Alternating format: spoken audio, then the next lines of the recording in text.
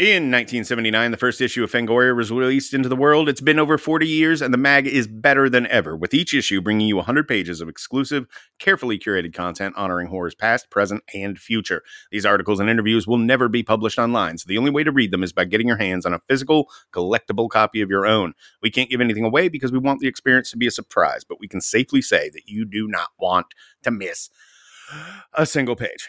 Head over to fangoria.com to learn more and to, subscribe. And while you're there, make sure to enter the promo code KINGCAST to save 25% off your yearly subscription. With all that said, let's get on with that show, shall we?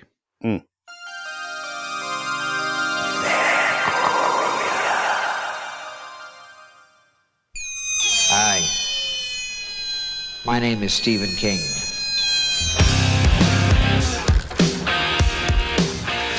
The ice is gonna break! Red rum! You guys wanna go see a dead body? Well, sometimes that is better. Hello and welcome back to the KingCast on the Fangoria Podcast Network. My name's Scott Wampler. And I'm Eric Vespi. And we are your hosts. Today's guest is a screenwriter, producer, and all-around badass who's responsible for one of the most entertaining horror movies of the past few years. Formerly a producer on Netflix's Luke Cage and a current producer of Star Trek Strange New Worlds, she is the screenwriter of James Wan's absolutely bonkers Malignant, Gabriel Hive Activate, and will be flexing what we assume will be similar muscles on next year's Megan. Ladies and gentlemen, please welcome to the KingCast stage, Ms. Akela Cooper. Akela, how are you doing today? I am great. How are y'all? Living the dream. We just spent like about a month straight recording our anniversary special, which aired the week before this episode aired. And happy anniversary. Well, thank you. It beat the living shit out of us, but we got it all done. It had like 20 guests, so there was a lot of like wrangling that had to take place. Man. But we're through it. We're facing down a great big long weekend right now. I could not be more excited. So you're getting us in the best possible mood. So I would like to start by talking to you a little bit about Malignant. And I've got a little anecdote I want to share with you up front. Okay. So we're part of the Fangoria family, and the editor-in-chief over at Fangoria magazine, Mr. Phil Nabeel Jr., had seen Malignant before I had seen it, right? Mm-hmm. And he went on and on about it. Loved it. Well, when it finally came out and I could watch it, I started watching it, and I was like, right off the bat, I was like, the hospital, all this stuff in that opening like 10-minute sequence or so. I was like, this is very the dark half. And I started getting suspicious. And I was like, Phil, have you seen the dark half? And he's like, yeah. I was like, I don't know. This seems very dark half-ish. And he was like, just shut the fuck up and stick with it. Like, trust me on this. And like, as it went on, I realized it was playing a completely different game. And by the end, I had to go back to Phil and say, you were right. That was amazing. They really swung for the fences on this one. And he said, correct. He said, it's the singer, not the song, which is a very, very wise thing, I believe. Okay, when you all sat down to figure this thing out, did you know you wanted it to just ramp up slowly, like throughout the thing until it's just completely gonzo at the end? Yes. When I met with James Wan and Ingrid Bisu, they already had like the bones of the film in mind, and they knew they wanted Act 3 to be like this balls out bonkers reveal and death fest. I was like, okay. And I actually had like some personal experience tangentially by proxy with teratomas, because one of my good buddies actually had one when she was a teenager. They found out that like she had absorbed her twin in utero, and then when she went through puberty, it just started growing again because it was sucking all like the blood and the hormones and all that stuff. What? So it was feeding off of her puberty, dude. And she had to have it removed, and it had like hair and teeth and all of that. So when Ingrid brought it up, I'm like, oh yeah, I know what that is. And she's like, really? I'm like, yeah, no, I had a friend who like, went through this. And so they were just like, oh my God, because they were used to having to explain it to people. I'm like, nope, I get it. And so they gave me the treatment and I read it. I'm like, oh yeah, I can totally do this. And so I took that like treatment and then I fleshed out the cop characters and the story of the sisters and all of that, and then brought it back to James. And he was like, great, go off to script and write this. And I was saying, sorry to interrupt you. It was like one of the things I was like, you were correct about the dark half, because when James pitched me like the tone and what he was looking for, his comps were the dark half meets the Eyes of Laura Mars. Oh man, that's cool. And so I'd seen the dark half like in the early 90s, like I'd seen it, and so I was kind of familiar with it, but I had to like go back and rewatch it, and I'd never seen the Eyes of Laura Mars, so I had to watch that, and I was just like, okay, this is an interesting combo. I get what he's going for. And then I wrote that first draft and sent it to the guys at Atomic Monster, including James and Ingrid.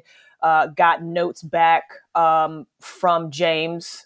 And, did another pass. And one of the things that he also said he wanted was in the Krakoa Gabriel chase scene, he was like, it's got to be like 7.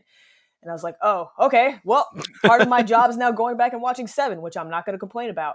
Yeah. And I also, it's like I watched 7 and then I found the script for 7. He's like, how did they describe what he wants to see? And so it was like pulling from those sources and then turned the draft over to James. James took it. He did his pass. He also brought on another writer, JT Petty, who's really cool, to do like a humor pass to like up the humor in the script and also some other stuff. And yeah, then they shot it.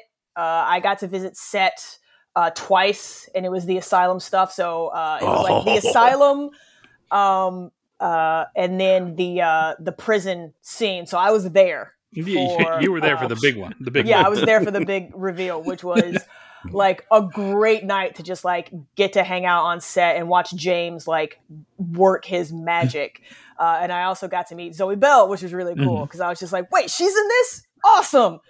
So yeah, it was a lot of fun, and then it came out, and they had done some reshoots, so I got to see it first at Beyond Fest with an audience who had no idea what they were really about to watch, and so I was in some spots kind of as surprised as the audience, like when the Sydney has to like pull up to the mental institution, and then it's like she just parks at the edge of a cliff. Yeah. There were 2 key moments in the film that I wanted to ask, like, how were they described in the script? And one of them was the car thing. So that wasn't determined by the script. That was James. Like, I had her pulling up to the front, and I described it as like, it's long abandoned. There's a fence that she had to like cut, through. It was just like, it was a derelict mental, like not mental hospital, but like medical hospital. And then I'm watching it with the audience, and she pulls up to this cliffside. I'm like, what? Oh, James. Okay. Tells you everything you need to know right in that moment. It is. And I was like, oh, this goes up to the line. That's the point. Pretty much I'm like, oh, this is James teaching the audience what kind of movie they're watching, because later on when you have Madison telling Sydney that she's adopted, and you got that push in, people are like, what's going on? I was like, but no, you guys, the cliff should have told you. Which was also an interesting choice by James, because in my first 2 drafts, Sydney already knew that her sister was adopted. Oh, that's interesting. Yeah. So he wanted to save that for that moment in that shot specifically, I guess. Interesting. Good call, though. The other moment was the chair throwing. That was also James. Okay. I was going to say, was the term WWE in the script, or? It was not. I believe I described, because I knew for that, I was like, James is going to take this and he's going to do what he's going to do. So I just have her, as soon as Gabriel has revealed himself to the other inmates in the cell, I basically wrote, like, she attacks the alpha inmate, and then all hell breaks loose, and it just becomes a hurricane of blood and gore. That's great, because then just as a writer, that's amazing, because you can be like, yes, now it's your job to do this. Yeah, pretty much. I'm like, I will give you what you need, knowing you're going to turn this up to 11. Yeah. I'm just a weatherman here. Forecast calls for a hurricane of blood. Go ahead and make it happen, God. Well, that's also like it just on a craft level, there's always that discussion of, how much should a writer direct on the page? And then when you're talking about an action scene, you don't have a middle ground, right? It's either going to be, here's a beat by beat of what happens, or it's going to be, here's a paragraph describing the feeling of this fight. Now it's up to you guys to, whoever's making this thing to figure it out. That's usually how I do it. It's like, I haven't directed anything yet. But knowing that it's going to go to like other talented people to make it work, it's like, yes, this is what should be happening. Sometimes I'll be specific. Like, I want this character to like basically like gut this other character. Right. And, I'll describe that. And then like, cause I wrote a pilot recently where it's like, yes, like this character attacks the other character. She takes a knife and like basically stabs him from like throat to abdomen, guts spill all over the floor. And then these other two monsters attack, and I literally just wrote, it's a brutal, bloody fight, and we see as much as standards and practices will allow. So, like, that's what, and I was like, the director will take this and choreograph it, and the stunt team will choreograph it, and they'll have fun, and, usually, I've never worked with a bad crew, so I tend to, like, trust crews, and the production office simplicity was like, you guys are going to give me something cool. So yeah, that's usually, it's like, unless I know there's something specific that I want to see, I'll usually just be like, this is what the action needs to be, which is bloody, or it's brutal, it's unforgiving, or it's like, or I'll pick comps in like another movie. Like, it's like the kitchen fight in Kill Bill, that's what this should feel like. I can't say enough good things about it. I've watched that movie. I in fact, I was going to rewatch Graveyard Shift before we recorded this today. And then I was like, you know what? I've seen that somewhat recently. I'm going to watch Malignant instead. And I fucking threw it on this morning. Well, Still the 4K bangs. comes out at some point, I think. Yeah, next week. Yeah. Everyone was very quick to point that out to me because I was watching it on HBO Max and I tweeted about it and several people popped up to helpfully let me know that was the case. And James Wan is, I just want to say, one of the nicest guys in this business. That was my experience. I assume it was yours. You sound very fond of him. Oh yeah, no, incredible. And it's just like, it's great to like watch and learn from him. And again, it's like when you talk about describing action, I'm like, it's James Wan. Like the man knows what he's doing. I really don't worry have to like, put too much on the page for James. Cause like more than likely he already knows what he wants to do. So I just made like those scenes fun for myself to write. But no, James is incredible. He's incredibly sweet and nice and talented, and not enough good things to say about him. Well, you did spectacular work, and I cannot wait to see your talents brought to bear on Megan. We'll talk about that one maybe a little bit more at the end of the show. For now, let's move into the big question. What is your Stephen King origin story? Okay, so I'm of that generation where in summers, watching TV, we had what was called the midday movie, like usually on your local, whatever station, syndication. And so one day I caught, I think like the tail end of this movie about a guy who was really in love with his car, and his car was killing people. And the music was kind of cool. And I'm like, oh, okay, this is nice. And then a couple of days later, they played it again. And this time I got to catch it from the beginning. And it was a movie called Christine. Mm-hmm. And I was watching the credits and I saw it as like based on a book by Stephen King. And I was like, I like reading. And I was also at that age where like book adaptations of movies were a huge thing. Sure. I don't think they do that really anymore, but I was always like, I like that movie. Now I'll read the book. And so I was like, oh, this is based on a book. So I need to find it's like that book. Except the other way around. Yeah, it's like the other way around. It's like, okay, so Stephen King, that's simple to remember. So when my parents, I don't remember much later it was, but we went to the bookstore and I had my list and it's Stephen King's Christine. Went to the horror section and found it and bought it with my hard-earned money. And you were what age at this time? Oh, this was probably 91, 92. So I was probably like 10 or 11. Oh, we're all the same age then. Yeah, like 10 or 11. Close to it. Yeah. And so I read Christine and I liked it. I enjoyed it. I was like, okay, so I like this author. I'm going to read more from this author. Because I grew up with parents who loved to read. My parents were voracious readers and they passed that on to me. So like I would read whatever I could get my hands on.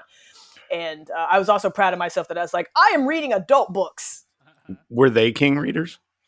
No, they weren't. Like my dad was into more like hardcore fantasy. Like my dad is like Conan the Barbarian. Like that was like Robert E. Howard stuff, yeah, Robert E. Howard and all of that stuff is like what he loved. And my mother was a little bit more varied. Like she like Lonesome Dove and Shogun. Like those are the kind of books and stuff that like she liked to read. She's also like heavily into John Grisham when he became popular. Yeah, like she sounds really like my grandparents. She has the taste of my grandparents. Oh wow, she'll love to hear that. Yeah, like you pass that along for me. I'm sure she'll appreciate that. You had the taste of grandparents when you were in your late 30s. Congratulations. It reminds me of my mom. Like there was no bigger event in my mother's life, perhaps, than the release of the Da Vinci Code. Like that was the that was the sort of like that kind of beach reading stuff, I think, or like what I think of as airport books. Yes, airport books. She read a lot, but I think had a particular taste for that sort of thing. Yeah. The next time we went back to the bookstore, I went back to the horror section. I was like, okay, what else do they have from Stephen King? And they had my favorite Stephen King book, even though I know he hates this, Pet Sematary. And I bought that one. And then I also saw that he had, the short story collection. So I would just like slowly but surely, I could usually afford only like a book at a time because I had like $10 on me. And just slowly building up that collection. But then there was one point in time, and I'm just going to like, it was on beta because this was like, even though we moved to a VCR, we still had our beta machine. I realized that one of my dad's actual favorite horror movies was also a Stephen King novella, which was Silver Bullet. And like, I'd grown up seeing that, but like, and I'd seen Silver Bullet before Christine, actually. I just never put it together that was the same author until we were watching Silver Bullet one day. And again, caught the opening credits. And I was like, oh wait, this is Stephen King? There's a book about this? Awesome. And so that was one of the books that I had to like special order from the bookstore because they didn't have it in stock. And like, I still have my copy. Which for this podcast, I called my mom and I was like, I need you to send me all of my Stephen King books from Missouri. Did you know that Cycle of the Werewolf started off as a calendar? I did not. Yeah. Mm-hmm. It was, it was going to do the same thing that the book did, but each image on for each month was going to be a different Bernie Wrightson illustration. And then there'd be like text accompanying it, like a little, a paragraph or two, basically. And it would just go through that whole year in the life of the werewolf. And Stephen King got to writing it and was like, I could expand this a little bit. And so then it turned into that book. Yeah. But the pitch was that it was going to be like kind of a Friday the 13th, where it's like every month has a full moon. So every, in February, there'll be the Valentine's murder, and there'll be the 4th of July murder and the Thanksgiving and Halloween murder and all that stuff. And if you go back and reread Cycle of the Werewolf, it's really funny if you have that in mind, because the first like 3 or 4 chapters are like a page, right? Mm-hmm. They're really short. And it's just like, here's the gruesome kill that happened in January, the gruesome kill that happened in February. And then as they're going along, suddenly they become 2 or 3 pages, 4, 5, 6, 7, 8 pages per thing. And that's just King like actually going, I can't do this. I have to write a story about it, because they don't introduce Marty Kozlaw until like the middle of the thing. It's not until once like he has 4th a main of July. Character. Yeah. Once they have a main character, then he becomes it becomes more of a traditional King story. So it's one of the more fascinating of the shorter King works. Yeah. It's become one of my favorite. I love that movie too. No, yeah.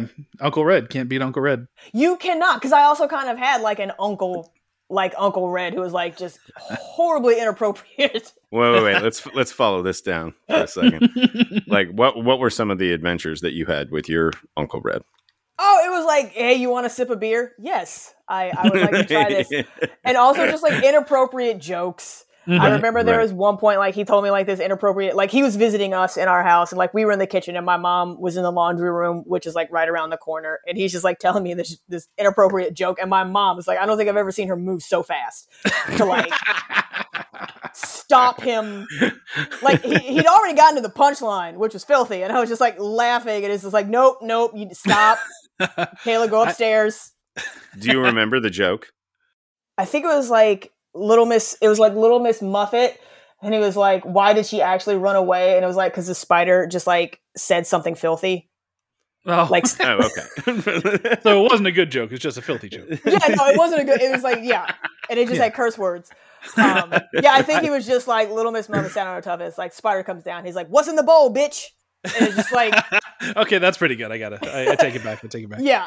So that was, and I was like, that makes no sense. But you just said a dirty word, which I wasn't even. It's like I wasn't even that unfamiliar with like cursing. Like I grew up around black men, so like if you've seen a Bernie Mac special, like you've pretty much, you're familiar with how they talk. But yeah, it's like I guess my mom was just like, nope, not you, not this, not her.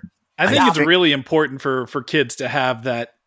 that kind of, I don't know, the non-responsible adult in their life, the person who's not the parent or the authority figure for them, and that's something that just isn't really talked about all that much. But I think that's why I love Uncle Red so much. That it's and having those kind of figures, and why I'm trying to emulate maybe not the insanity of Uncle Red, but the spirit of the Busey with my own relationship with my nephews. It's like I want to be the person that they can just hang out with and have fun with. And I mean, obviously, if you're the adult supervising children, you at some point you gotta be the authoritarian, or else they're gonna run out in the street and get hit by a car or whatever. But I don't know. I feel like that's more. That's a really interesting family dynamic that isn't talked about nearly as much as it maybe should be. No. And also it's like my uncle, he owned his own trucking company. And so he also brought us fireworks because he was like traveling. Oh, hell yes. You really were Uncle Red. That is Uncle Red behavior. The only thing he didn't do was build you a rocket-powered wheelchair. Yeah. Yeah. And I guess my final question during this segment that we're on is, you must have been of the right age to watch if you were allowed to the It miniseries when it originally aired, right? Yeah. Did you? I did. I watched it up until a certain point. I think it's probably the scene where Pennywise comes out of the shower in the boys' locker room. Yes. I just remember that like freaking me out. And so like to kind of compress the story, it's like my father got a job working in Atlanta, and then my mom couldn't find a job in Atlanta. So my parents were like, they weren't like separated because they hated each other. They were separated because of work for about a year. And so we would travel to because I stayed with my mom, and we would go visit my dad in Atlanta a couple of times a year. And right around the time the It miniseries came out, my mom went to bed and left me to watch it myself because she had to get up early in the morning and drive. And I chickened out after the shower scene. And so the next day, as we're driving to Atlanta, my mom was like, okay, so tell me what happened in the miniseries. And I'm telling her the story up until the shower thing. And then I was like, I didn't want to admit that I chickened out and went to bed and didn't finish it. So I just started riffing. I just started making stuff up, which I recognize now is like my first kind of it's like not my first, but like one of my big forays into storytelling. This is your writer origin story as well. Yeah, it's just like, and then this happened, and then this happened, and then that happened. And it was really, really scary. And my mom was interested in the entire time. I need to ask her, I was like, I don't know if she knew I was lying and didn't care because she just needed to be entertained while she was driving. But yeah, it's like I spent like an hour basically making up the back half of episode 1 of the It miniseries. That was, then Pennywise fights Batman. Yeah. Yeah. Like, where did he come from? It's like, I don't remember. I didn't think Godzilla was going to be in it. I ask about the miniseries in particular because that was sort of a flashpoint for people of our generation. Yeah. I remember when that aired, being scared shitless by it, but not being able to look away. And I remember talking about it with everyone at school the next day. It was just like, that was a huge moment. Yeah, it was so scary. But there's like we were in Atlanta and we watched the second episode, I believe. Yeah, with my dad, with my parents. So it's like, thankfully they didn't do much of a recap, so that my mom didn't know that like I'd been lying out of my ass. But yeah, I remember watching the second half with my parents and enjoying that. But yeah, no, Tim Curry, man, he just had a lock on, because he was also like the voice of Smaug in Fern Gully, which was also kind of like freaky and terrifying in a weird sexual way. Yeah, it was kind of the nadir of the Curry. I don't know, the Curry revolution. I don't know. It maybe isn't like the best era for Tim Curry. Like we were talking before we started recording about how awesome Legend was. And like, to me, that's kind of like Curry in a nutshell, is that character. But, you know, in that early 90s period, that was like Home Alone 2 and in It, and as you said, Fern Gully, and like all this stuff where he was just the guy that was in, you know, everything that tweens especially watch. Yeah. It was yeah. National Lampoon's Loaded Weapon 1. Loaded Weapon 1. Wilderness Girls. Oh, yes, that is what everyone remembers. Wilderness Girls. So, you've chosen Graveyard Shift as your title for this appearance, and I'm curious. Well, I'm curious what caused you to pick Graveyard Shift, and what your history is with this as a property, the short story and the movie. So it was between Graveyard Shift and Cycle of the Werewolf / Silver Bullet. But it's like Graveyard Shift, it's like I haven't revisited it in a while, and I remember enjoying it, and I remember enjoying the short story. And also it's just like I am a monster movie girl. I enjoy a good monster design. And I remember this Graveyard Shift was another midday movie. That I got to see, and I remember the giant. I guess it's a mutation of a rat and a bat, right? Like that's what it is. Because I went back and forth. I'm like, it's a giant bat, right? But no, it's living with rats. So why would a bat be down there? It's just like, what the hell is this thing? And it also had one of my favorite early scares, which is when. I can't remember the character's name, but it's like the one of the employees who had like the shoulder length hair. Warwick is like, we gotta go, we gotta get out of here. And he's like, no, I'm not moving. And so like he stays behind in the tunnel, and it's dark, and then the camera is on him, and you just kind of hear like breathing. And then he gets out his lighter and lights it and like turns slowly to the left, and the thing is like right next to his head. And I just remember being like, oh shit, that's terrible. And I really, really like this. And so like it's that moment. And then also like the I guess Stephen Mock. There's so much scenery chewing in this between Stephen Mock and Brad Dourif. It's wonderful. Oh yeah. But like Stephen Mock, when after Warwick has lost his mind and he comes across the rat bat like in its full glory, and he's just like pulls out this tiny ass knife thinking he's gonna do something, and he was like, you and me are going to hell together. It's just like, he is gunning it in this. Yeah, he really is. But again, it's like it's those moments that stick in my head, because like as a kid I would just be running around and be like, together, and my parents are just like, what? Like, never mind. I wish I had seen this as a kid. This was somehow one of. There's only a handful of King movies that I hadn't seen before we started the show, and this was one of them.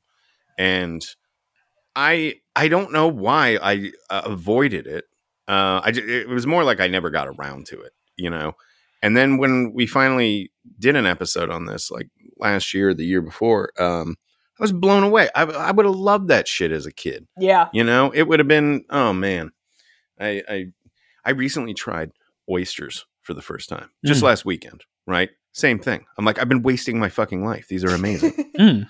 You have to get good ones though, because I remember the first time I actually tried oysters ever was at Comic-Con.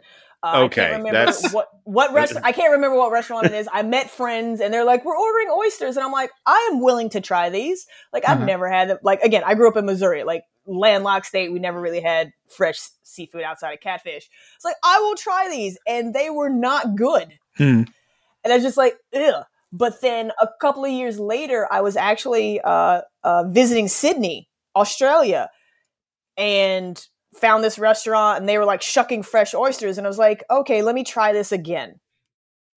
And I tried those oysters, and it was like the heavens opened up. It's like, oh, this is what people are talking about. These are delicious. Yeah, I went to a really good place. I mean, I was always worried about the texture of them because I've got a weird thing about food textures. You know, I won't eat something if it just has a weird mouthfeel. And this had been described to me as like eating a loogie.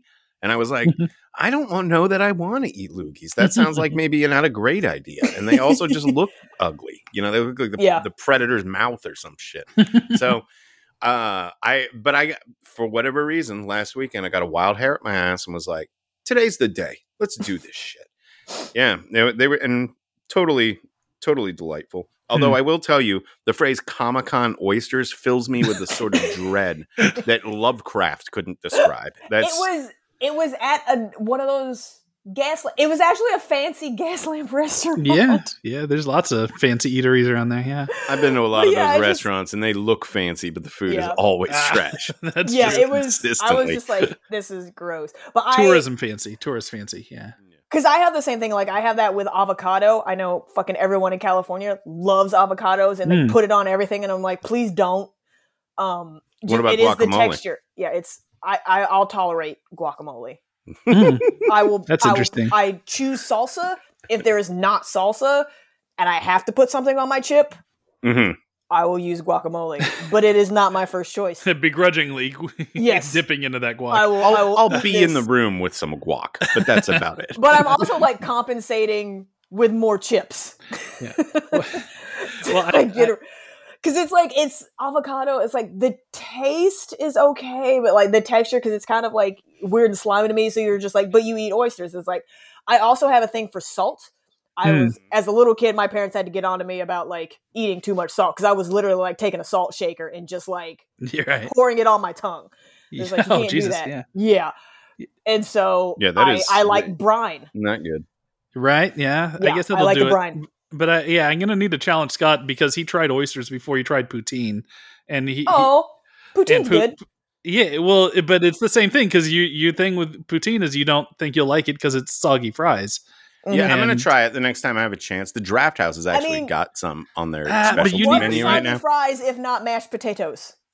I hear you, but I don't eat mashed potatoes with my bare hands. Is the thing? Yeah, with your bare hands. You can eat a fry with a fork if you want. The police and the judge told me to stop doing that. It was upsetting. But I do want to. I'm going to try it. But yeah, that is another texture thing. Yeah, my story with poutine is like I was on set for my episode of The 100, and usually like at the end of an episode, writers and directors like to do nice things for the crew, so you usually like rent a coffee truck or something. Right. And so whatever reason, all the coffee trucks were like booked. And so I was like, what's the next best thing? And someone was like, oh, you could get a poutine truck. And I had no idea. I knew that poutine was like a Canadian dish. I had no idea what it was. And I'm like, I will get the crew a poutine truck. They were very, very grateful, because it was one of like the best poutine trucks in Vancouver. And I like got my first like little bowl of poutine. I'm like, oh, okay, this is fine. Yeah, you got to get legit Canadian poutine. Like, I've had the Draft House; they've had poutine as a specialty on the menu. It's like weird, fancy schmancy American version of poutine. You need it down and dirty, just fry and brown gravy and cheese curd. Poutine, not some bullshit the Alamo whips up for a special thing. Let's talk about Brad Dourif in this movie. Yes. A very particular presence. Leading strong, I like it. Yes, Mr. Dourif has. Akela, what are your thoughts on his performance here, and just in general, the very singular person that is Brad Dourif? I am a fan of Brad Dourif because I love Chucky. Like, Child's Play is one of my favorite. Also, a movie that I saw as a child. I've been a fan of his. It's like obviously great in One Flew Over the Cuckoo's Nest, and just like an incredible character actor. But like with this character, it seems like everyone was just like, I'm guessing Graveyard Shift was straight to video. I don't think it went to theaters, did it? Oh yeah, it was a theater movie. Yeah. Oh, it was in theaters. Okay, didn't make a lot of money, but yeah. Well, like, because that character is not in the short story. So this is a whole new thing that he's doing, and he just like takes that ball and runs with it. He's got the chew, and he's got the Vietnam War vet story. The earring. Yes, the earring, the dog, weirdly enough. It's like, what is your dog going to do in a situation where there are hundreds of thousands of rats? You already see them. You don't need the dog. Poor dog. He finds them. But the rats aren't hiding in the mill. They're just like hanging out, staring at people. That's true. They're not. Most normal rats are hiding, and so we need a rat dog. But these are more than they bargained for. But like walking in the mill, all of these rats are like, "You can't do shit to us because our big brother is gonna come and fuck you up." That's one of my favorite things about the movie is like those shots of just what appears to be hundreds of rats. Just, like staring down whatever character is in the center of the room. It's creepy. It's creepy. It's a little, it's silly, but it works. Like you just don't see a thing like that very often. So it's pretty unsettling.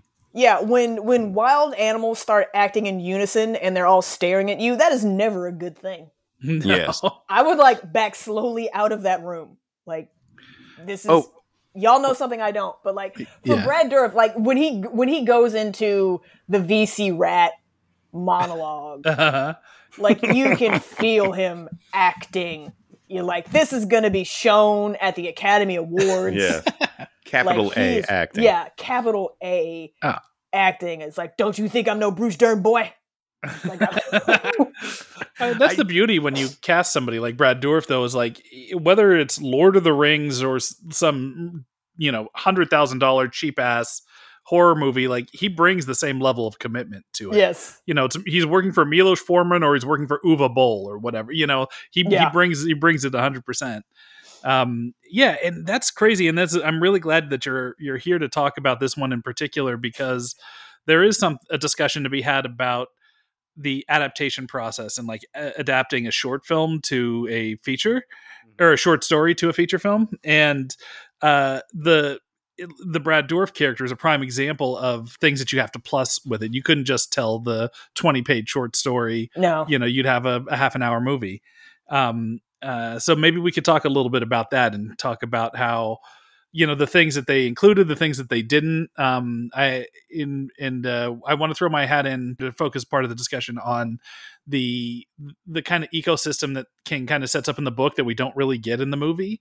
Where there's like the armadillo versions of rats, there's the albino rats, there's like all these different kinds of rats, and in this one it's like rats and then a bat rat. Well, even in the short story, it's like Warwick is eaten by the giant blind mole rat, right? Right. Like, it's at the bottom of a pit, and there are bats that attack Hall, but it's not. I don't remember if like the actual creature was a bat rat. Right. I think it's a bat, but the big rats are its cronies, and it looks a lot like Halfway because just the features of a bat face have a little rattiness to them. Right. Every time I see this movie, I'm like, it's a bat, isn't it? It's got bat wings, but there are rats there. Yeah, I think that. And then in the short story, Stephen King talks about it's like there are mutations already happening. So it's like maybe a rat got really lonely one night and found a bat. It's the kind of things you have to hold on to and extrapolate into a feature. Is those little discussions and thoughts of bats and rats fucking and making hybrid creatures. Yes. I actually know the guy who has the giant bat head prop from the movie. Robert Saucedo. You know that guy, Eric? Mm-hmm. Yeah. Yeah. Another Draft House guy. Really great. He collects stuff like that. But nice. He sent pictures, I think, once or twice, and it is an alarming visual to see someone just standing next to that horrific looking thing, and it's clearly seen better days. It is, but again, it's such a good design. Because like if anyone was to remake this movie today, that would be CG. Yeah, you mentioned earlier being big on creature feature stuff, and I'm curious, like, and we don't have to devote a lot of time to this, but like just off the top of your head, can you name off a few other creature designs that you're particularly fond of, just to give us context for your tastes? Pumpkinhead. Yeah. Oh yeah. Good one. Good one. Probably one of the greatest monster designs of the 80s. The Predator. Pretty much, I am a Stan Winston fanatic. Yeah. I love all of his work, and I know it's like he turned it over to Tom Woodruff Jr. and the crew for Pumpkinhead. But again, like those guys, they did an amazing fucking job. Obviously, the Queen Alien in Aliens, and even like the original Alien in H.R. Geiger was really good. I know it's kind of weird now because of the director's history, but the Creeper from Jeepers Creepers, right? Yeah, is like an incredible design and like a great mythology and backstory for him. I'm glad you got the Xenomorph in there because that's my number one. My big complaint with like creature feature stuff these days is that the designs just often feel so underwhelming, you know, like, oh yeah, I don't know, what was it? Like Super 8. When I saw Super 8, I was like, it's just a big gray thing with a bunch of arms. Always big gray things. Yeah. Like, come on, they're man. Hairless. They're flesh insects. It's that's a good way to put that. But he had the kind of the same design in the original, or the 2009 Star Trek when right. Kirk lands on the ice planet and there's like a flesh insect on the ice planet. Like they didn't evolve to have any kind of fur like a spider to help him out. There's a little Cloverfield in there too. Yeah, you can tell honest. Like he loves that design. Yeah, that's Neville Page. That's he just designs all the creatures for JJ. Yeah, you go over to that dude's house and it's just filled with giant gray sculptures. Yeah. Also, like anything from John Carpenter's The Thing, which I think my favorite is probably the open chest mouth thing. Oh, that's a good one. Yeah. Yeah, the Norse head that grows the spider legs and the stalks like come out of the eye holes and shit. Yeah, that's my favorite. You fucking kidding me? Yeah, it's that whole fucking movie. But I mean, we kind of grew up in the heyday of that stuff. You know, we were spoiled. I mean, even the cheesy stuff, or I don't know. It's not just the AAA titles. The giant studio budget with I'm talking about like The Fly and The Thing and Predator and Terminator 2 and Terminator. It's like we had all that stuff, but then the lower budgets of, like you said, the Pumpkinheads, the Monster Squads, the Extra, maybe not Extra, but well, there's one that I was just thinking about. But I mean, even like in throwaway stuff that's not even horror, like looking at the skeletons in Raiders of the Lost Ark or Poltergeist and, you know, all that stuff. It's just it was the heyday. Hellraiser, Pinhead, you know, Jason Voorhees, Freddy Krueger. It's like, it was just the heyday of the iconic horror character of the 80s. Like we can't, I honestly, because like I remember going with my friends to see Jeepers Creepers when it first came out. Like it was screening in our small college town, and really had no context for the movie outside of like it's a horror movie because they weren't advertising it that much. But I'm like, let's go see this, and then you get into it and you see that thing, and it's like, holy shit! Yes, I would piss myself if I saw that walking towards me or flying towards me. It's like this is amazing, and it's terrifying. And then you get to the end, which a lot of horror movies, they have that final scare, but usually it's after it's like, okay, everyone escaped and made it out all right. The sun's come up. Oh no, the monster's still alive. It's like, no, the monster got his ass, cut him up, and took his eyes. And it's still out there. It's like, I was blown away by that ending. I was like, holy shit. Yeah, that's a good one. I mean, like you said, it's hard to talk about in a positive sense because you just hate the fucking situation behind it. And when I found that out, I was like, I think I found out after I bought Jeepers Creepers 2 because someone, like, the whole powder situation for whatever reason came back up again. And I'm like, wait, he did what? Oh God. Yeah, Jeepers Creepers 2 is also one. It's kind of like we've talked about, like App Pupil on the show, and it's hard to watch that when you kind of know the gaze of the director there, and then you watch Jeepers Creepers 2 and like Justin Long like comes back from, you know, like as a dream guy, but he's like shirtless the whole time. I know it becomes really apparent. Or the line of football players. When they're just kissing, like sunning on the top of the bus. We were laughing at us like ha ha ha ha, and then you find out it's like, oh Oh, that's why that scene is in there. Okay. Oh man, I own it now, and I still own it on like the regular whatever regular DVDs. Yeah, the collector's edition back when everything got like a 2-disc collector's edition. Yeah. Yeah, and it's like I haven't like upgraded them since just because I feel weird about it. Yeah. Yeah, weird about it. But actually, speaking of midday movies, Jeepers Creepers was on Sci-Fi Channel. Jeepers Creepers 2 was on Sci-Fi Channel yesterday. No shit. Crazy. I'm surprised to hear they're running. I can watch it on TV. Right.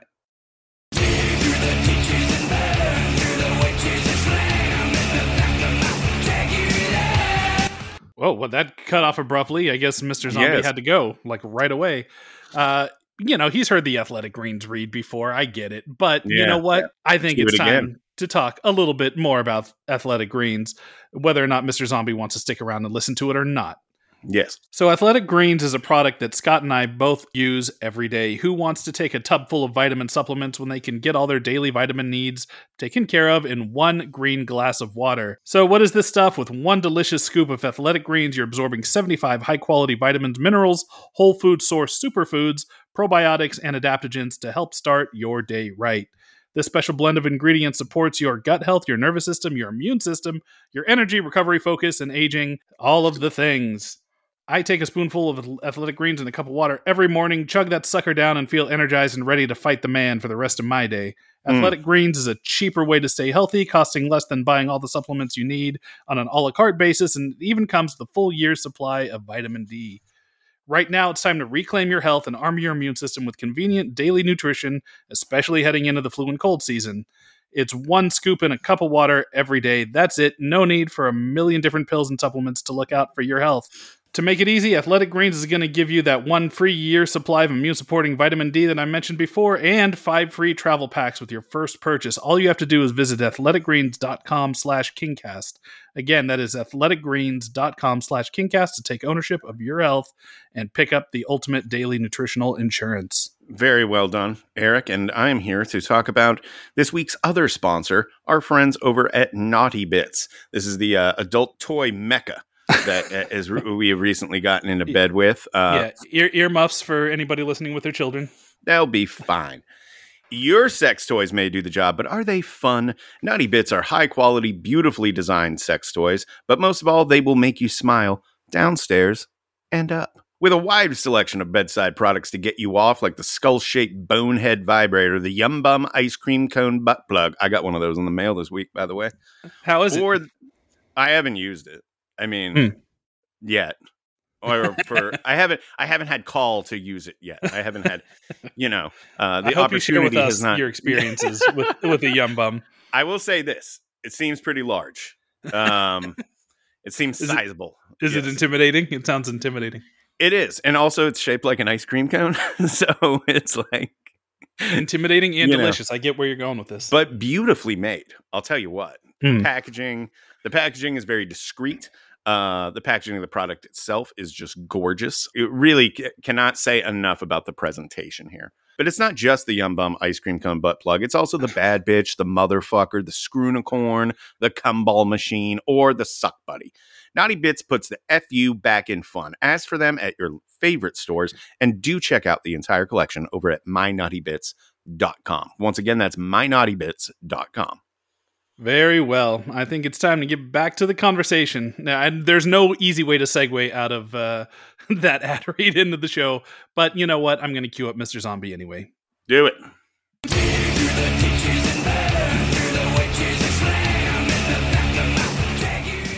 Going back to the horror icon thing, I guess this is an interesting topic to cover while you're here, because Gabriel is probably the closest. Yeah. Not closest, because we've had a couple of some really good stuff. The Annabelle doll has become iconic. The new version of Pennywise is obviously an iconic horror figure now. But Gabriel's up there in terms of like comparing us to like the 70s and 80s. Like our creature design is very lacking, in movies these days. And so you got to at least be proud that you got one that's like made the cut, right? I am honestly proud that like we have a cult hit that horror fans love. Like, I can't describe to you. It's like, because I grew up, like, we all grew up with like horror movies that, you know, weren't box office smashes. Like, and I am in no way comparing myself to any of this, but like The Thing bombed at the box office Right.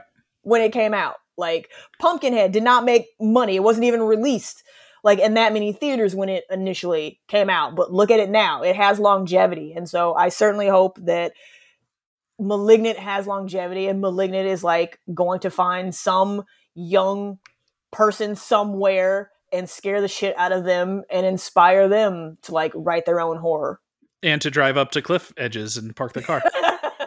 I think we should talk a little bit about Stephen Mocht, and you mentioned like imitating his accent when you were a kid, and that's something again that I feel is like lost, and I do kind of feel nostalgic for the days when people wouldn't be afraid to swing for the fences with their awful Maine accents, right? Oh my goodness, yes. I and was it's like, is that North Atlantic thing that he was was that what he was trying? He's absolutely trying to do that, and they shot in Maine, and a lot of the extras were Mainers, and so there was that period of time, especially in King adaptations, which this falls right in. We're talking Pet Sematary, we're talking this Dolores Claiborne, where they just were going, swinging for the fences, going full Maine with everything. And now everybody's kind of abandoned that for like a neutral American accent. None of the kids in it sound like they're from New England, right? But here, like, I love that that's a character choice, and the reason why the movie's so entertaining is that it embraces those kind of character choices, and I think maybe that's one of the reasons why it holds up. Is that something you think that it's willing to go that kind of the extra mile? I think it is, because like even for newer generations, like you watch that and it's just like, what am I seeing right now? It's kind of thrilling in a way. Right. So like if you're used to, like the current slate of movies, so like, yeah, watch actors capital A act and try those accents, and like the intensity that Mock brings to that role, like after the his mistress like destroys his car and he's like, you want to think real hard about this now? It's like it's like, are you gonna eat her? Like, what? Why are you staring at her? I mean, obviously in the moment it's like he's clearly upset she's destroyed his car, but it's just like in everything that he does, like even when he's just like playing the boss talking with the workers about it, it's like, did someone call break? Did you need to go like to 11 with that line? Like, yes. I wonder why Stephen Mock never got bigger, because like I loved him in Monster Squad. He was the dad in Monster Squad, and he's really good and big. He reminds me of kind of like he could be like Roy Scheider's younger brother. You know what I mean? He's got that same kind of not afraid to go big, but also he's still kind of grounded and serious about it. He's not a bad actor. You know what I mean? Like, I wonder why he never kind of took off. You want to know why I think he never took off? Because I think he was competing for roles with Fred Ward. May he rest in peace. That's an interesting idea. That's a good... Because for the longest time, I would mistake those two. And like when I would remember Graveyard Shift, I'm like, wasn't that Fred Ward? And it's like, no, it wasn't Fred Ward. It was Stephen Mock. It's like, oh, yeah. But like, you put those two dudes side by side, like they could be brothers in something. They've got John Bernthal has the same energy. Yeah. Oh yeah. Did you see the tweet? Sadly, after it was announced that Fred Ward had passed, like someone tweeted, Fred Ward walked so that John Bernthal could run. No shit. Yeah. It's like, oh shit, he's dead right. on accuracy. Yeah. Yes. Yeah. We talked about Graveyard Shift very recently, just for the anniversary special we did. So we only talked about it for 5 minutes. But a big portion of this movie revolves around dudes doing gross jobs. Yeah. And based on the experience that King had while working, in a paper mill and, an industrial laundry and stuff, that period in his life influenced a few different things that he wrote, including the very unfortunate The Mangler. What's the worst job you've ever had? Or the most, like, disgusting, like, unpleasant thing you had to do for a paycheck? The worst job? I would, off the top of my head, just, like, immediately, I had to, like, shred checks for a bank. And it was, like, after I'd moved out here, and and I was working temp jobs. I don't even know if those are still a thing where like you would have to like sign up with a temp agency, and then that agency would like find you work. And sometimes it would just be for a day. Sometimes it would be like for a week or two. And this job was for like 3 weeks. So at the time I was like, oh hell yeah. Cause like I needed the work. I was in between shows. Right. And basically they're like, it's really simple. The bank is switching from like the paper checks, and they're digitizing them essentially. So they no longer need to keep them on like the physical checks, on the premises. And so all of the checks that have been digitized need to be destroyed, and they just need you to come in and do that. And I was like, okay, cool. And then I was told it's like, you have to, wear a suit, like you have to dress nice. And I'm like, why? Because I'm not, and they're like, it's still a bank environment. So I had to like go out and like buy a blazer and stuff like this just to like be able to work this job. Just to shred checks. And then they put me in like this empty cubicle away from everyone else. And it was me and like this like very large, like 60-page shredder. And I would have like a stack of old checks that I would just like send through the shredder. And at a certain point, it was like the dust from the shredder and like the paper and the ink and all that stuff started irritating my eyes, and it started irritating my nose. So then I had to like go get goggles and a mask. Bank attire. And came back the next day. And I was pretty much, it's like, I hope no one noticed that I was wearing the same blazer and the same 2 dress shirts for like a week straight, or like 3 weeks straight. But yeah, I would just like sit in this empty cubicle away from everyone else, and sit in this chair backwards basically, and just lean over the shredder and just like feed it checks for 8 hours a day for 3 weeks. Christ. And it was hell. And I was trying to like, get staffed on a show, and I would have to like sometimes take breaks to like take calls from people. I didn't have representation really at this time. So it was like other writer people and other execs like trying to help me out. But it was just like so dispiriting to like have to like sneak away to like take a call. And then it's like, you didn't get staffed. Then it's like, fuck, I still got to do this. But I will say, oddly enough, and this was probably not like, it turned out to not be necessarily the greatest thing, but all of these checks were wound with rubber bands. And so I started a rubber band ball, and pretty much by the end of 3 weeks, I had like a softball size, maybe larger rubber band ball that I'm like, this is mine, and I'm taking it with me. And so shortly thereafter, I got into the Warner Brothers Writers Program, and I got staffed on ABC's reboot of V. Mm-hmm. And when moving into the office, I took my rubber band ball with me. I was like, this is the trophy that I had for enduring like 3 weeks of fucking shredding checks. And so I was playing with the rubber band ball in the room, and Jeff Bell, who was the showrunner at the time, was like walking around the table, and we were trying to think of something like for this episode. And Jeff just like picks up my rubber band ball and is like, well, what if there's like this little alien tech ball? And there's like this thing that they have to like put it into, and it became like this technological thing that he wanted. Like these characters have to like get this alien ball into this thing to like to thwart something that ended up being a plot line that kind of went, I think it got thrown out at a certain point and just like kind of derailed us actually. And so the rubber band ball was forbidden from the room after that. You know what I love about this story is that when you when you said you were like just shredding these checks for 8 hours at a time, I was thinking like how dispiriting it must be where your entire job revolves around destruction of a thing.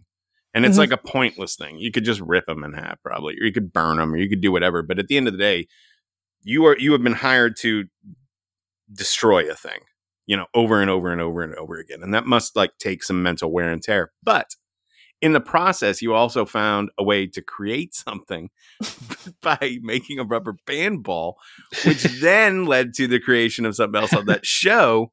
Like that's really interesting to me. Yeah. You fought against the oppression of just destroying all day with rubber bands.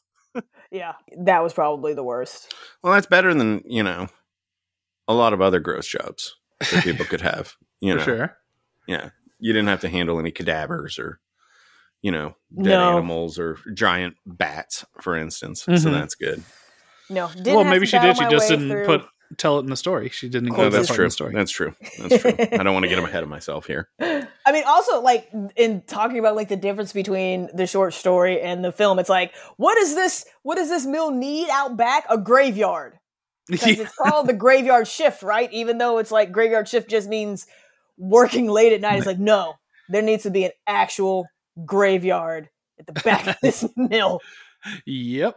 And they do like incorporate that into the movie to some like really bizarre like matte shots and Yes. stuff. Some great like late 80s, early 90s work before they would just digitally comp everything into the background.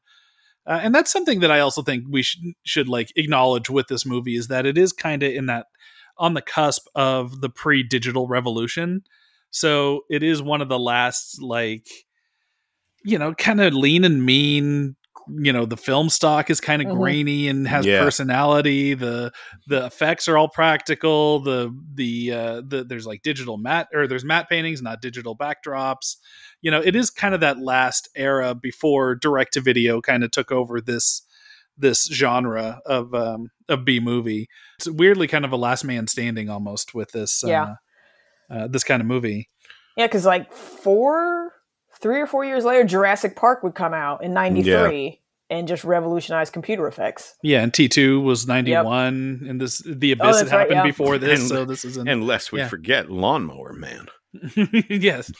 Lawnmower Man, a movie made from like computer screensavers. Yeah, no shit.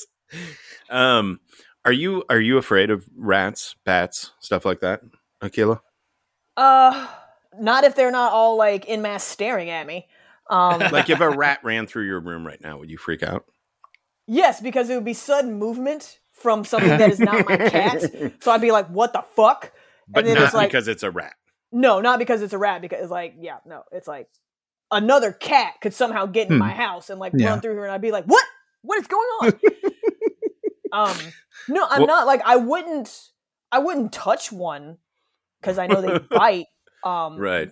But I'm not like I wouldn't jump on a table and scream if I was around. I'd be like, all right, I got to like a 1940s cartoon. Yes, it's like Yeah.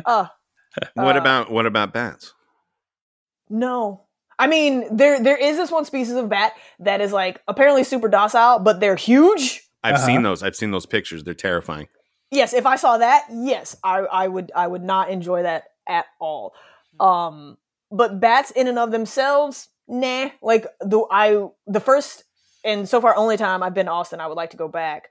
I was bummed that we'd missed there's a certain bridge that they have. The South Congress Bridge. The South Congress Bridge. Like I waited for like an hour and a half, and then it's like, yep, nope, it's not happening because it was late October. Right. No, they were already they'd gone to Mexico at that point. So yeah, I was just like, oh, like there were some of them were like, are you guys gonna move? You're not gonna move? Okay. So I would like to go back and like go at like peak bat season just to see that because I think it would be fascinating. Dude, it is really something to see. When I first moved down here, I asked about it because I had heard about it before I moved to Austin. And everyone I talked to was kind of like, it's like a touristy thing. It's just a bunch of bats, And then I finally found someone who was like, oh yeah, I'll go watch that shit with you. It's wild as hell.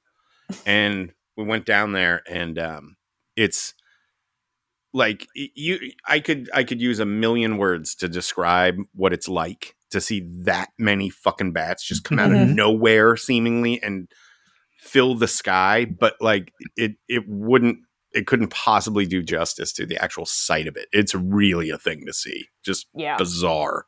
I hope to see it for myself one day because I can imagine that it's fucking awesome and just awe-inspiring to just watch them do what they do, basically, which is go get food and then come back. And all of these bats are just like, to the bats, they're basically it's like all of these humans are watching us go to McDonald's. Right. Yeah. Why is that so entertaining for them? Low key, that's kind of like something that's funny about it too, because normally when people see a bat, they're like, fucking bat, and here you're seeing all the bats all at once and everyone's reacting like it's a fireworks display. Like, ooh, like it's a really surreal thing. Yeah. Yeah. It's kind of like just watching, like a flock of birds, just kind of moving in unison. But the crazy thing about watching the bats launch in Austin is if you're on the bridge or you're under the bridge, there's like a hotel you can go like sit out, the like outdoor seating Mhm. if you want and watch them right there at the bank.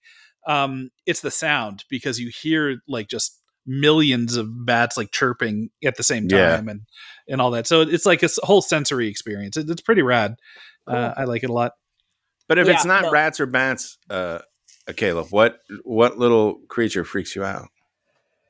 I have like probably maybe a healthy fear. It's like it's deep ocean. Ooh. Deep ocean creatures. Like even just staring at them on my computer freak me the fuck out. Yep. Like the bottom of the ocean, wherever that may be, and what's down there. Oh hell no. Yeah. That you is would the never- thing that keeps me up at night. Fair, but you would never encounter one of those in real life. I would not. So, What about spiders and snakes? Probably. spiders is though mine. Spiders. I've scare the grown fuck out of me. accustomed to spiders. Like I've become like growing up on a farm. The rule is like if the spider is in the house, it does, and then if it's outside, just leave it alone. And now I've become that person where it's like I will capture them and release them outside. I even got my little like this spider grabber thing that I can make that's like a foot long. Is it like from an infomercial? What does the spider grabber look like? It's like it's a handle that's got like a little trigger thing, and then like it's like a foot and a half long, and at the end of it are these like it's like broom handle stuff. It's like nylon. I'll have to like show you a photo on Twitter. But basically they clamp together and it's like this gentle way to like grab insects, and like they get tangled up in the threads, and then you just like drop them outside. Like once you release the trigger, the thing opens, and you drop them out. But sometimes either the spider is too small or too wily, and I'll have to like get the jar and a piece of paper and get it in the jar and chuck it out. But like me and snakes, oh hell no. You want to talk about like if a snake slithered in here right now, I would fucking scream my head off.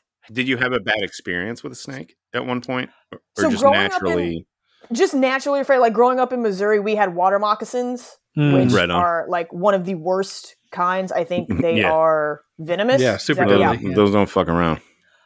So yeah, I remember like my grandmother's old house before my dad and his brothers like upgraded her heater. It was like a wood burning stove because like my grandmother was an old woman, and so she had like a pile of firewood, and we were cleaning it out because she no longer needed it. She got like a gas heater. And I moved one of them, and like there's like this fat fucking black snake that just kind of like hissed at me, and luckily it didn't strike, but I just like dropped the thing, and I recognized what it was immediately, and like I ran to my dad.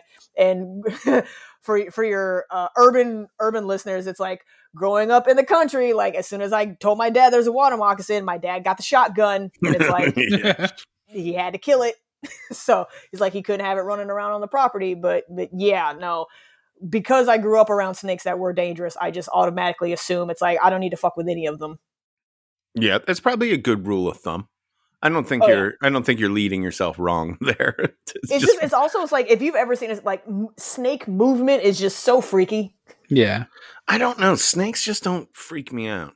Rats, I'm mostly fine with because they just seem like a big mouse to me. You know, I'm never going to go pick up a mouse. I'm never going to pick up a rat. So I don't feel like I've never seen one of those things in real life where it was coming at me. You know what I'm saying? They're always scurrying away. So what the fuck? I'm not sweating that. Yeah. I remember I had my first like huge, I am New York rat encounter on Luke Cage. I was in New York covering my episode, just walking out of the hotel, and there's like this rat just eating a piece of bread on its hind legs, like the size of a chihuahua. It's like, oh, and I crossed the street. Again, not screaming or anything. It's like, all right, I've seen a real life New York rat. It was wearing shoes. It was 3 feet tall. Only in New York, baby. I think maybe we touched on this when we had Des Mulchin on the show, talking about Graveyard Shift, whatever that was, like a year and a half ago.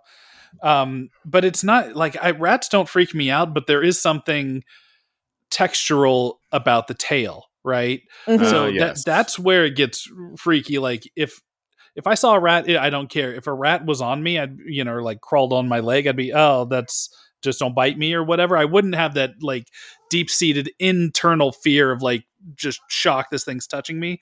But the idea of like that skin on skin contact, if like I was wearing shorts or something, that tail touched that hairy, weird, segmented, fleshy tail, touched Yeah. me, then I can, like, there's something primordial, some fear locked in the recesses of my mind about that. But like on the whole, you're right. It's just like people have mice.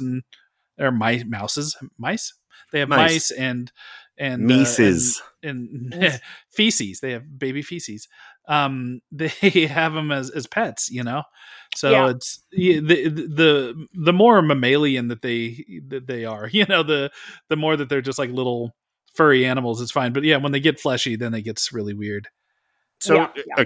Akela, then what I'm understanding based on what you're saying is that if you had to, for some reason, take on a job where you had to clear a basement of rats, you could probably do that. Yeah. Get a jumpsuit, get boots, Get your fire hose. get gloves. You would only get concerned like when the mutations came into it. Then Yes. Okay. Like the second I turn around and see one of them is like hairless and blind, I'm gonna be like, what the hell happened to you? And then, one that is the size of a Buick, pretty much I don't need the money for that. No, I would be like, honestly, I love Graveyard Shift, clearly, but I'm just like, how fast is that bat that he's just catching all of these people like this? Like, no shit. And I figure I could outrun a 200-pound bat. I think you could indoors because he can't fly. He's like in a contained space. Out in an open field, I'd be very concerned because that motherfucker could pick you up. You don't know. But like in a basement, can it even fly? Can it even fly? That is a question. That's a good question. If it got outside, because does it know how to fly? Was it flying when it was a wee little huge bat? And then it just ate too many people, and it's like, you know what? I'm gonna sit on my sofa and chill, loosen up my sweatpants. I don't think it showed up from somewhere else. I'm guessing it was born there. So you're probably right that it wouldn't. At the very least, it wouldn't be good at flying. Which would also, like, how humiliating would that be? Like, honestly, it would be something to see how it runs in open space. Like, I'm picturing like the big red hairy thing from Looney Tunes with the two sneakers, but with like useless wings dragging on the ground. Exactly. I was born this way. Because it's using its talons to like climb along the wall and stuff like that, but it doesn't seem fast. No, it seemed a little lazy, frankly. I think these other rats have led victims to it, and it's gotten a little too content here in its little corner of the sub basement. Yeah. Because I mean, like the sub of the sub basement, wherever the skeletons were. Yeah. How far down that was. Yeah, I mean, it'd been eating good in the neighborhood for like a couple decades. Well, is there anything else we would like to talk about in relation to Graveyard Shift? I just realized we never laid out the plot. Well, here at the end of things. It's about a college boy who needs a job, and he gets one at the mill. It's a fabric mill, right? Yeah, like they're spinning wool and cotton into fabric. Yeah. Yeah, because there's that loom sequence at the beginning, or like, is it a loom? Yeah, it's a loom. Yeah, and the guy. Oh, here's something we do need to talk about, though, and we did talk about this the last time Des Malchin was on the show, but it's one of the most memorable things about Graveyard Shift, which is the rat death by slingshot and soda can, empty soda can. Yeah. What do you make of that, Akela? This seems like a terrible weapon. It does seem like a terrible weapon, but as a writer, I appreciate the payoff. Because in the short story, he's just using it, and then he doesn't really use it for anything in the short story, because, spoiler alert, he and Warwick end up dying down there. Mm-hmm. And so in the movie, when they set it up that's, he's good at like picking off rats with empty soda cans. And then Brad Dourif is just like, damn good shot. Like, delivering the hell out of that line. It's like, okay. And then the end comes down to, how's he going to hit the red button? Oh, he's got to use his skills. Good thing like, he's got that slingshot. Yeah, it's a good thing it was just happened to be on the floor. Right next to him. Because the hook didn't do anything. Fuck Again, no. that just brings me back to the question is like, the bat was in not the sub basement, but the sub basement. Dude made it back to the loom where he's loading the wool. And then suddenly the bat is there bursting through walls. It's like, how long did it take you? How fast are you? How did he even squeeze up there? Honestly. Exactly, because he burst through like the side of the wall. So it's yeah. It's the fucking Kool-Aid Man of Stephen King adaptations. Oh yeah. Yeah. Oh yeah. Gonna eat you. But also, it's just like, did the bat have a personal vendetta? Because he wasn't really chasing anyone else. Like, the only time the bat came up from his lair was, I guess, he heard that one rat screaming when the first dude loaded it into the thrasher. Right. And then he's like, I won't tolerate that in my house, so I'm going to push you into the thrasher. I'm not even going to eat you. I'm just going to push you in. And then I'm going to crawl back to my lair. And everyone else was like already down there, I guess, except the girl, the mistress, when she fell down the stairs, she got eaten. That's true. But I'm just like, to the bat, like, you've been eating a lot. Are you not full? Why do you feel the need to go after him? Well, he encroached on the bat's territory, and that will not stand. He's seen his face. The bat is like all of us during quarantine, just getting DoorDash every day, fucking sitting around, not doing anything. And then like things start opening up again and you try to leave the house and like your social life wings don't work. It's just like, and he just bursts through walls. Getting away. Yeah. Half of my face is shaved. I'm wearing pajama pants and a dress shirt. Like I forgot how to be in public. That's what that rat is doing there. Well, also, there's like that entire corruption storyline that kind of went nowhere for Warwick. Yeah. I mean, there's definitely clearly there just to establish that he's kind of a piece of shit and to pad it out and, whatever else they had to do. But I don't know. This is one of those movies where it kind of depends on what you bring to the table, I think. Like if you're open to it and you understand this is going to be kind of cheesy, it's a snapshot of the horror genre and particularly like the Stephen King adaptation subgenre at that time, and you just kind of go with it. It's like The Night Flyer in that way, I think, where you're going to have a good time, but just give yourself over to the fucking thing. Have fun with it. Much like Malignant, by the way. I think you could be a real grumpamoose about the wild swings that movie takes. But if you just give yourself over to it, you're going to have a blast. So shut the fuck up, you know? But there's one more thing I want to talk about. Yes. That just popped into my head. Because when I was rewatching it, and I hadn't seen this movie probably since the early aughts, the guy that Carmichael, it's like the one black character who, by the way, does not die first. He dies, but he doesn't die first, at least. That's true. Replaces like the old white guy who goes down to like set up the lights in the basement that they've got to clean. And he gets on the ladder and then there's all these rats. And then it's a cool shot because you see when he's looking away thinking like someone else is there, you see the wing come out. But what I want to know is like, dude, when you set up your ladder, how did you not see a giant bat hanging from the ceiling? Because it's right next to him. Right. Maybe that right bat next like to him. scooted a little bit on the laying in the cut, like fucking. Yes, yeah. I'm just gonna scooch in, scooch in over here. You just sauntered all along the ceiling like Chris Sarandon entering the club. Yeah, exactly. Because I rewound that moment. I'm like, hold on, how did he not see that? It's right there. It is a giant, semi-fleshy, furry thing hanging out right next to the space where he wants to put up the light, but he did not. Poor guy, maybe he didn't have the eyesight. I don't know, but I was just like, you've got to be kidding me. If I'm hiring someone to clean out the basement in my mill, it's not going to be that guy. I just don't think he has attention to detail. And, Exactly. Not aware of his surroundings, sort of oblivious. This is a terrible, terrible job performance on that guy's part.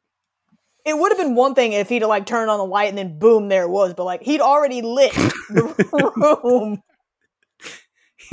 He bumps into it with the ladder. He's like, "Oh, sorry about that. I'm just trying to set this up. I'll be back in 5." What you don't know is there was a scene that was cut where he was explaining that his peripheral vision is shit. Yes. So can't see a giant furry monster that is right next to me. Although that is pretty scary though, like that whole concept, because I think we've all had that moment, or we've seen videos of like people that are like they're standing next to snakes and they don't know it, or there's an alligator in a pond or something, and like somebody like canoes right by it, and you have to like pause the video and you're like, oh my god, like this deadly thing was right next to this person. There is something creepy about that, so I'll give him that. But I agree with you on execution. It just feels it feels a little iffy there. But, yeah. But in theory, that's a really cool setup for a horror scene. Agreed. It is. You just have to make it darker. I mean, it's Alien, right? Like, there's that, and both Aliens and Alien, like at the end when Ripley's on the shuttle, the escape pod the head or whatever comes out. Yeah, and the alien was there, and she was standing next to it for like 30 seconds before it moves. But that's the brilliance of like H.R. Geiger and the guys who designed the ship, because you think it's a pipe. Yeah, it looks like part of the ship, not a bat that's just hanging out right blatantly next to you. Yeah, there's a whole other discussion that, if we wanted to make this a 3-hour show, we could talk about like the class angle on this, and that's a little bit more prevalent in King's story than it is in the movie. But to me, that feels like if you were going to remake this or you were tasked to adapt it, that's kind of the angle you should probably take. Totally. This class warfare angle between the abusive owners of this company and the conditions that they make their workers work in, and are forced, these people in this small town, or this Vietnam vet in the movie, is forced to work in because he doesn't have any other choice, That does raise, that's a good point, and it raises a question. Like, Akela, if you had to, with a gun to your head, you had to pitch a Graveyard Shift remake, let's say immediately, like right now on the air, what do you think you would change to Graveyard Shift? How would you bring this into the brave year of our Lord 2022? Definitely keep it as a small town. Mm-hmm. Small town is dying, and this is the absolute last place anyone can get work. I would add a subplot of like maybe the workers are trying to unionize because like the person, nice. Like the college boy, like comes in and it's like, this is bullshit. Like they can't run this place without you. And then that, some way somehow fails, and they're all punished with the Graveyard Norma Ray. Shift. Bring some Norma Ray into the they're all punished for trying to unionize by being put on the Graveyard Shift. And this rat monster is killing them off, or bat monster is killing them off one by one. Right. And we for sure get John Bernthal to play Warwick. Oh, yes. Absolutely. A must. Whether he wants to or not. Would your version of this allow the bat to ultimately escape? Would we get to see it attempt to spread those wings? I would actually, now that we've talked about it, yes. Because I think that's like one of the, to differentiate this between the short story and like the movie, like why are you remaking this, is like to show cool new shit that we can do with this bat. Like imagine the bat getting outside and then crawling up the top, to the top of this mill, which is like 2 or 3 Fuck stories. Yes. And then you've got like the full moon in the background, and this bat is just like spreading its wings as our hero or someone is running through a fucking field, and then the bat flaps, it takes off. You've got a second on like the dude is running or the woman is running. It's like running. And then bam, they're just snatched out of frame. I have a note. What if we get that hero moment for the bat? It's ascending the side of the mill. It gets onto the roof. It spreads its wings. Our heroes somewhere in the background running for their lives, right?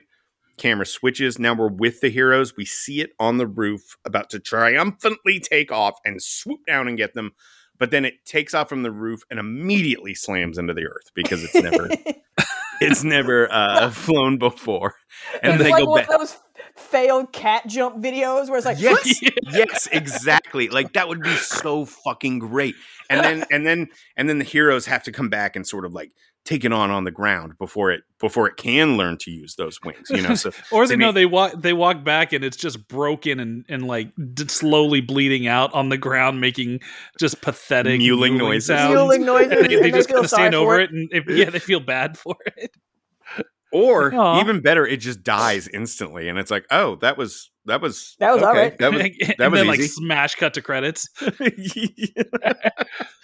We got another winner here, folks. Yet another KingCast exclusive. We have the Graveyard Shift remake ready to go whenever Hollywood wants to come knocking.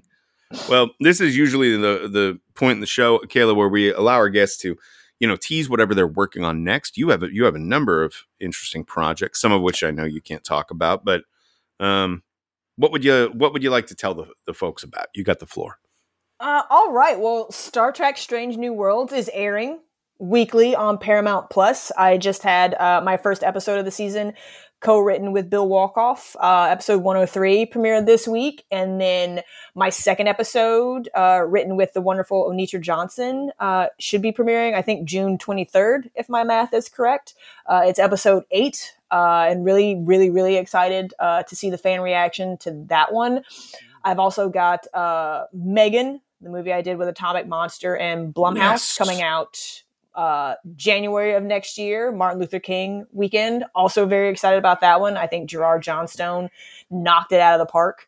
And it's going to be a lot of fun. And then I'm praying to God that I'm sorry to interrupt, but I'm praying to God that Fantastic Fest somehow gets Megan at the end of this year.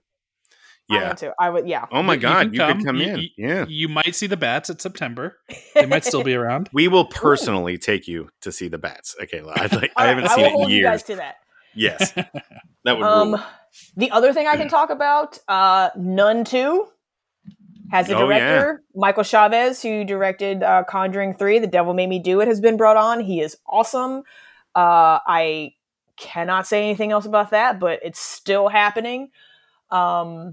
And yeah, I got a couple of other things in the fire that hopefully I'll be able to talk about soon. Right on. Well, we'll save those for your next appearance. I do have one little question about Megan. Have you seen the fan cams for Megan? The fan cams?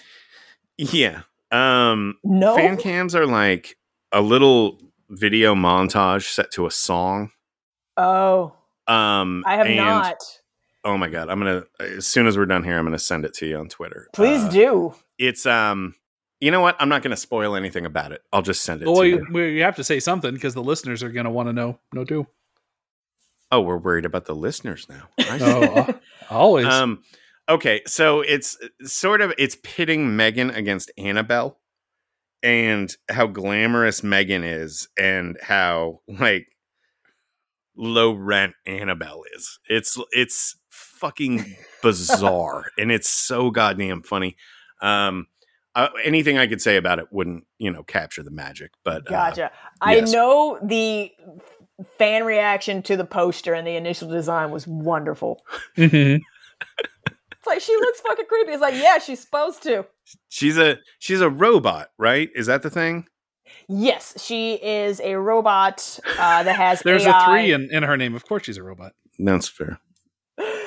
That was me. I was like, I want to call her Megan. That was just the name that like stuck in my head. And I'm like, how do I make it make sense? And then, I talked to like a roboticist and like kind of came up with some stuff. But yeah, and then Gerard was like, what if we do this? And I was like, oh, that's cool too. But yes, she is an android fueled by AI who befriends a grieving little girl, and then shit goes wrong after that, and that's all I can say. Love it. I cannot fucking wait. Well, thank you so much for being here today. This was a real pleasure, and we hope to have you back sometime. Awesome. I would love to. Many thanks to Akela Cooper. I gotta say, I always appreciate it when a guest brings in a ridiculous Maine accent. Yes. And she did not disappoint. So we got some Gabriel throwing chairs talk. We got a ridiculous Maine accent. We talked about soda can slingshots. I think we covered a lot of our graveyard shift bases on this one. Yeah, and Akela was just a delight to speak with. Definitely want to have her back on the show at some point. Maybe we can get her back on when Megan rolls around. I am very hyped to see that motion picture when it arrives. So chances are that's not the last you've heard of Akela on the show. Hell yeah. Yeah, let's talk quickly about what's coming up for the Kingcast. I'll go ahead and start, and we'll start with this Friday's Patreon bonus episode. This is something that Scott and I are literally going to be recording as soon as we wrap this outro up. We are doing our mailbag, and we haven't done one of these in a couple of months, and so we have some questions in there about our random Stephen King thoughts, books, movies. Some Shelbyville questions are in there. We'll be talking about a bunch of stuff that you, the listener, have asked us and sent via email or Patreon DM. Yeah, that's what we're doing on Patreon this Friday. Yeah, the listenership was not shy about sending in the questions. I see we have quite a few to get through today. So hopefully yours is in there if you submitted something. And next week on the Kingcast main feed, that'd be Wednesday. We don't know what we're doing. We're just going to be honest with you. The truth is, folks, that we burned through 20 guests recording that anniversary special. And, we don't have a lot banked right now. So the anniversary show project has come to its completion. We are done. Very happy with how it turned out. But now our new project is getting the bank loaded with some episodes we can run so we can play around with the schedule a little bit. We've got one recording later this week, but we want to ensure that goes through before we go promoting it. So rest assured, we'll have a fun guest and something Stephen King related to talk about next Wednesday. That is true. If the guests that we have lined up don't fall through for whatever reason, scheduling or whatnot, it'll be a really, really fun, entertaining episode. Yes. And in the meantime, we have a good half dozen or so people that are committed to doing the show. It's just now the world's back open again and people are working and busy and it's hard to schedule. So you'll have an episode of some form next week. We can guarantee you that. Yes. You may be finding out about it just about the same time we do. But that's the fun of doing a weekly podcast show, right? Yeah. Gotta keep us on our toes. Pants. Yeah. Hell yeah. Yeah. There's no week off for the Kingcast. Sir. Never. And and we'll be heading out to the Overlook Film Festival very soon. Yes. Where we're doing our Mick Garris show. We're going to record that live at the Overlook Festival after a screening of celebrating the 30th anniversary of Sleepwalkers. So we hope to see some of y'all out there. And we got some other stuff up our sleeves, but we'll tell you about that as those things get closer. But look forward to many more live events this year. Indeed. All right. Well, I think that's going to wrap it up. And let's get on over to that mailbag, shall we? Yes. Adios, folks. All right. Bye, everybody. The Kingcast is a Fangoria podcast production. The show is produced, hosted, and created by Eric Vespi, that's me, and Scott Wampler. Tira Ansley and Abhi Goel are executive producers. Daniel Danger is our art director, and editing is done by yours truly.